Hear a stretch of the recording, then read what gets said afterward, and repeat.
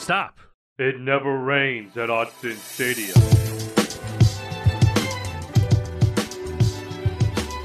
Hey, happy Tuesday, everyone, and welcome to It Never Rains. We have officially reached the end of the college football season. Tyson Alger here, joined by Aaron Fentress. There is no more football until the spring game on whatever the heck that date is in April.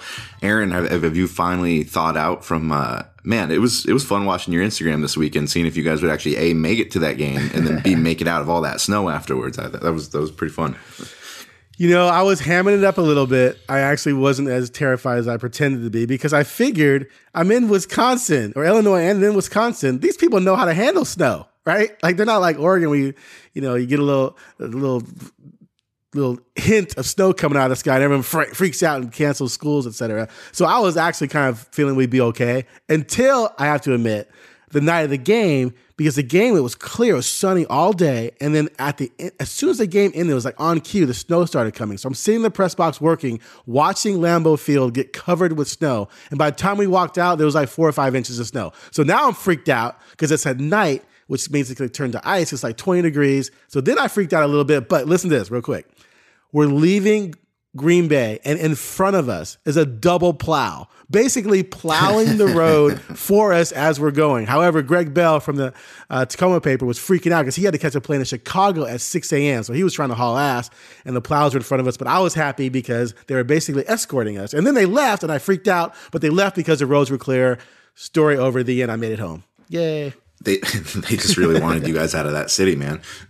Yeah, let's pave the way for these Seahawk riding fools. Get them out of here. Yeah, and then you come back home to here where we've been under like snow warnings for like the last week, and I doubt we'll even get a flake because I think that's how it works around here. But like it all went up north, right?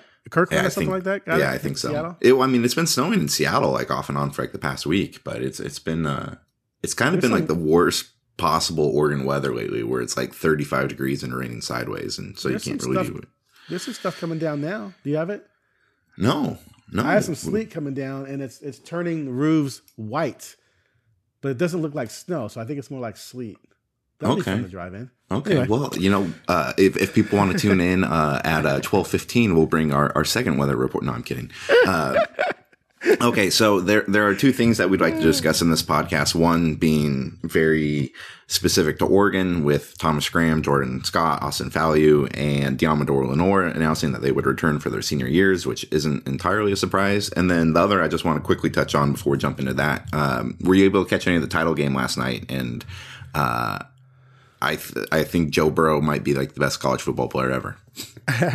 I caught glimpses of it. My daughter was dancing at halftime with her New Vision dance crew of the Blazers game, so I obviously went to check that out.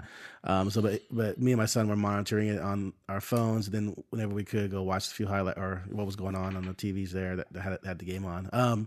So yeah, I mean, I saw a little bit. I saw clearly that they were winning. They weren't dominating, but they were clearly winning. And I saw Burrow throw. It seemed like every time I looked up, there was a highlight of him throwing a touchdown. I'm like, can these guys at Clemson cover anybody?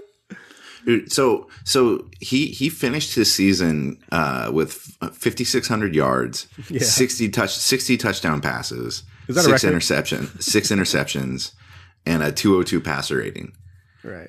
Just for comparison's sake, like comparing it to Justin Herbert, who Oregon fans know, who had a good season. He only had 3,400 yards, 32 touchdowns, the same 6 interceptions, and a 156 quarterback rating. It was like almost getting like double the player Justin Herbert was, and it was just fascinating to see the way that LSU could essentially transform their entire look of their program like that quickly, because that went from being like a typical LSU team to one of the best offenses in college football basically within a season. Yeah, and even if you look at Mariota's passing numbers, 4,400 yards, 42 touchdowns, 4 interceptions. Now, but if we look at rushing, though, see how do we factor in rushing in this? Mariota 770 and 15 touchdowns, Burrow 405 touchdowns. Still, total numbers are favor Burrow by far. So yeah, I mean, I think I tweeted last night something like, when I used to have stats like this on the NCAA college football game, I used to always think it was unrealistic and reset the settings, right? Right. This is too easy. And then you see this guy in real life doing this. It's kind of impressive. I mean, those are stupid numbers. It's like, okay, you shouldn't throw for that many yards in college football. That's more than what NFL. I think that would be more than the NFL record. The NFL record, I think, is 5,200, and that's in 16 games. Now, granted, he played 15. That's one fewer game, but you get my point. And then 60 touchdowns. That's just dumb. With just 6 picks, yeah. I mean, he's definitely in the discussion for all-time greatest.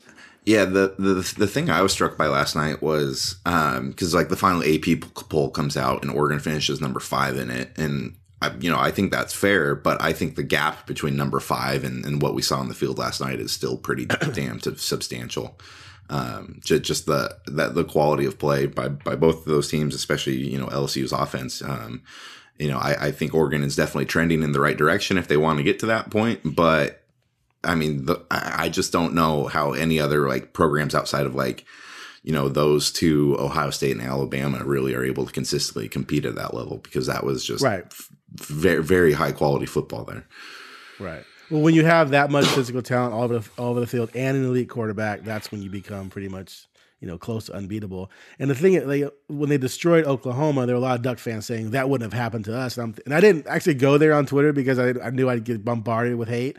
But I'm thinking, yeah, that would have happened to Oregon. And the reason why is because where Oregon gets exposed, where I think this Oregon team would get exposed on a national level, is the lack of explosive talent on offense. Like, they have nice players on offense, but they don't have one guy who's like a for sure NFL player. Like that guy who's like uncoverable, that running back who's big and fast. They don't have dudes like that. And LSU, their defense will look at Oregon's offensive weapons and be like, yeah, these guys are nice, but they wouldn't play for us. And that's just, I'm not trying to disrespect, but not one of Oregon's receivers would start for LSU. Not one of Oregon's running backs would start for LSU. The offensive line, yeah, you'd have some starters there, obviously, but it's just, I think Oregon would have gotten smoked as well. That's how great the LSU team is, especially with an elite quarterback like that. Yeah, I'm always struck at watching the running backs in this game, and you can date this all the way back to the title game against Ohio State, when like Zeke Elliott was you just saw him walking around and you're like, man, that's a different type of dude than what Oregon's got. Right. And just watching some of those runs last night where, like it's hard contact and, they're either trucking a guy or laying a shoulder down. And it's just, man, Oregon would really benefit from having an electric big bodied running back. But then again, so would 127 teams in the country. So, right. Exactly. Yeah. Like you went back in history. If you went back in history and say, okay, we're put Jonathan Stewart on this team instead of Verdell. Verdell's his backup. You go bring Demetrius Williams and Darren Carrington, put them at receiver, and Farrell Brown before his knee injury at tight end. Well, now you're like, okay, now that team could probably compete. But basically, that's an all-star team from the last 15 years, right? So that's the talent difference at those positions. I think Oregon knows that. I think that's why Oregon's been really aggressive at trying to go get receivers, because they know they need some more dynamic playmakers on the outside, not only to make the passing game better, but to make defenses, respect the downfield passing game more and open things up underneath and open up the running game a little bit more as well. What's interesting, though, is so Oregon calls a press conference on National Title Day Monday, which, I mean, with how online Oregon is, I'm sure they were kind of aware of what they were doing there. But so they call this press conference on yesterday to announce that Graham, Lenore, Falu, and Scott are all coming back for their senior years, which, I mean, I guess there was some question about some of them, but like, it's not like these were four bona fide NFL dudes that had a chance of leaving. I mean, I thought maybe like Scott or Lenore or Graham had a chance, but anyways, it's a huge boost for Oregon's defense going into next season. This was one of the Ducks' best defenses they've had in a very long time, and they are losing only really Troy Dye and Bryson Young as major contributing pieces to that defense. So this kind of really sets you dissed on Lamar? You dissed on our boy Lamar? I look, man, we the both know I love ever. I love Lamar, the greatest interview ever. He wasn't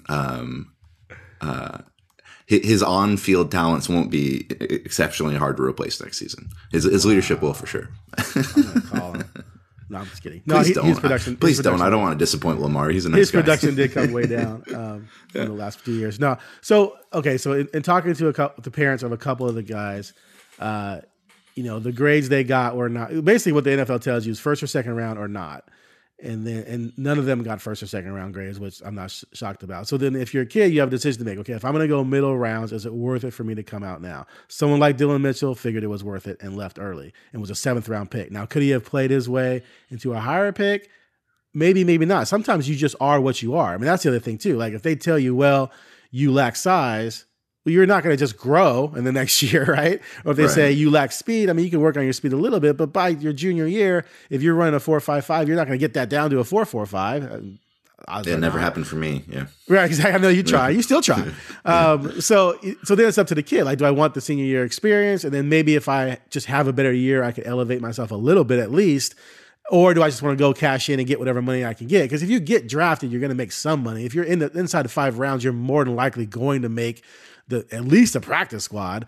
But I think these guys made smart choices. I think they all can improve. They all can get better. And they all can have a great, glorious senior year at Oregon. And who knows what that defense can become. And then they're all still going to have their chances to go to the NFL. And they all can buy insurance, to help to protect them in case they do get injured. Yeah. I think essentially what it means is like, if Oregon can get competent quarterback play next season, whether it be from Tyler Shuck or Jay Butterfield or whoever, like there's every reason to think that this team could be as good or better than it was last year, mainly just because, and I think we talked about this last week, is that, you are replacing a really good quarterback in Justin Herbert, but this was never an offense that was 100% dependent on Herbert just making throw after throw after throw after throw. The fact that you get 90% of this defense back, and a lot of those guys should figure to be better next year, especially if you look at like Thibodeau and Funa and, if some of those 5-star freshmen coming in are as good as advertised, that group could take a massive step forward next year. And you could be looking at another Oregon season where, the Rose Bowl should be, I thought the Rose Bowl was a nice surprise this year, even though that was kind of what a lot of people were expecting. It was you still had to have Cristobal prove that he could do that during the season. And a lot of these things happened and they went out and did it. And I thought it was a great season, but I feel like that might be kind of the expectation going forward now, which is kind of crazy lofty, but that's kind of the way that they've positioned themselves with all this talk about how you want to, Cristobal hasn't shied away from the fact that he wants to turn this into a national championship program. And so I feel like that's kind of the next bar for everybody. Good luck. Yeah. Right.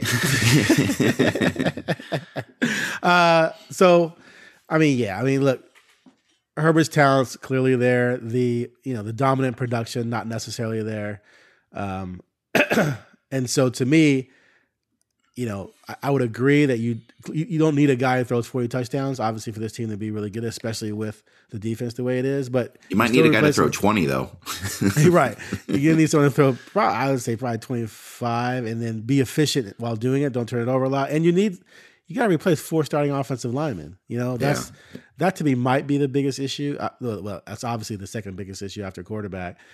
So if I'm betting, if I'm at Vegas right now and I'm betting on whether the offense is going to take a step back, I'm going to bet on yes. You're replacing a quarterback and 4 offensive linemen. That's really, really difficult to do, and maintain what levels you had. So I would expect the offense to take a step back until I see differently. The defense, of course, could be better, but how much better are they really? Like, you ever give up 15 points a game, so we're saying they give up 10 next year? I mean, no. I mean, they obviously, teams scored on them. Washington State scored. Arizona State beat them, basically.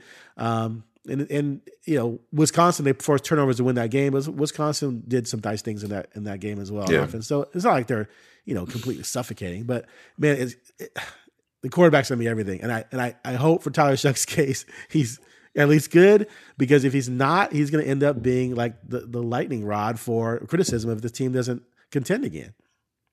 God, and I hate when that happens. Those are like the worst, like 3-4 weeks of reporting, is when there's a quarterback in there who's just like flailing. It sucked so much, like talking to like Jeff Locke for the 4th straight week when this kid's trying as hard as he can and all this stuff, and it's just like it's just not working. Right. Yeah, no, I know. I when I was at my last job, I wrote after a few weeks, I just felt badly about the Burmeister situation. So I wrote a column saying we all owe Burmeister an apology. And my point was that he was only in that situation because 2 other guys left because they didn't want to back up Herbert. So it's like we're throwing him out there and everyone's saying Burmeister stinks, Burmeister stinks. Well, Burmeister should be redshirting, right? He's only out there because of a collarbone injury and 2 other guys leaving. He shouldn't be in this situation. So then to criticize him for not living up to a situation he wasn't ready for, it's completely unfair. Lockie, on the other hand, was older, and you would have hoped he would have been able to handle it, but he just, when the lights went on in game time, he just couldn't. But God bless him, great kid. Shuck, though, has just way more natural, pure passing talent than those two. So I think at the very least, he's going to be okay. Like, he's not going to be bad. There's no way he's going to be bad. He's going to be at least okay. I don't know if he's going to be Herbert, but if he's just okay, they got a chance. Did you see? So just the notoriously shy and introverted Justin Herbert is now on Instagram. I did hear about that. And his first, he did like a story, and it was a post of the 4 players coming back, and he just captioned it, "Good luck in practice, Tyler Shuck." So, nice.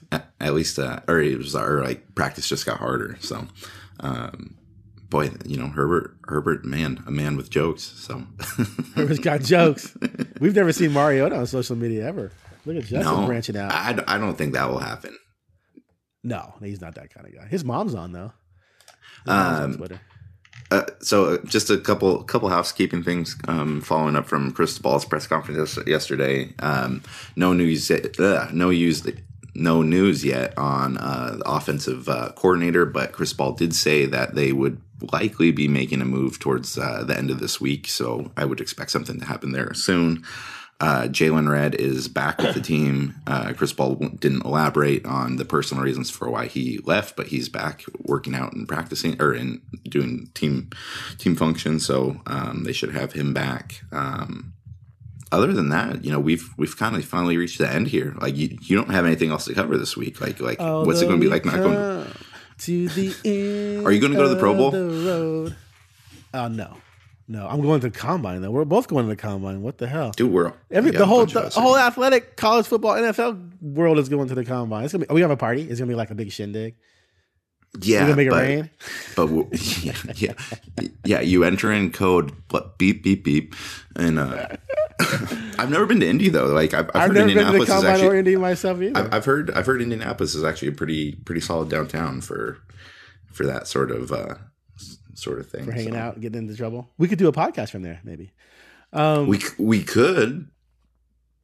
Yeah, we could. So we got combine and then pro day in March, right? It's the next right. Signing day, the final signing day. Yeah, give us an update on that, Tyson. They got some kids still on the hook that we know of? Sure. Yeah. Sorry. Yeah. Yeah, sure. They're going to sign another 5-star D tackle from Snohomish. All those 5-star D tackles in Snohomish.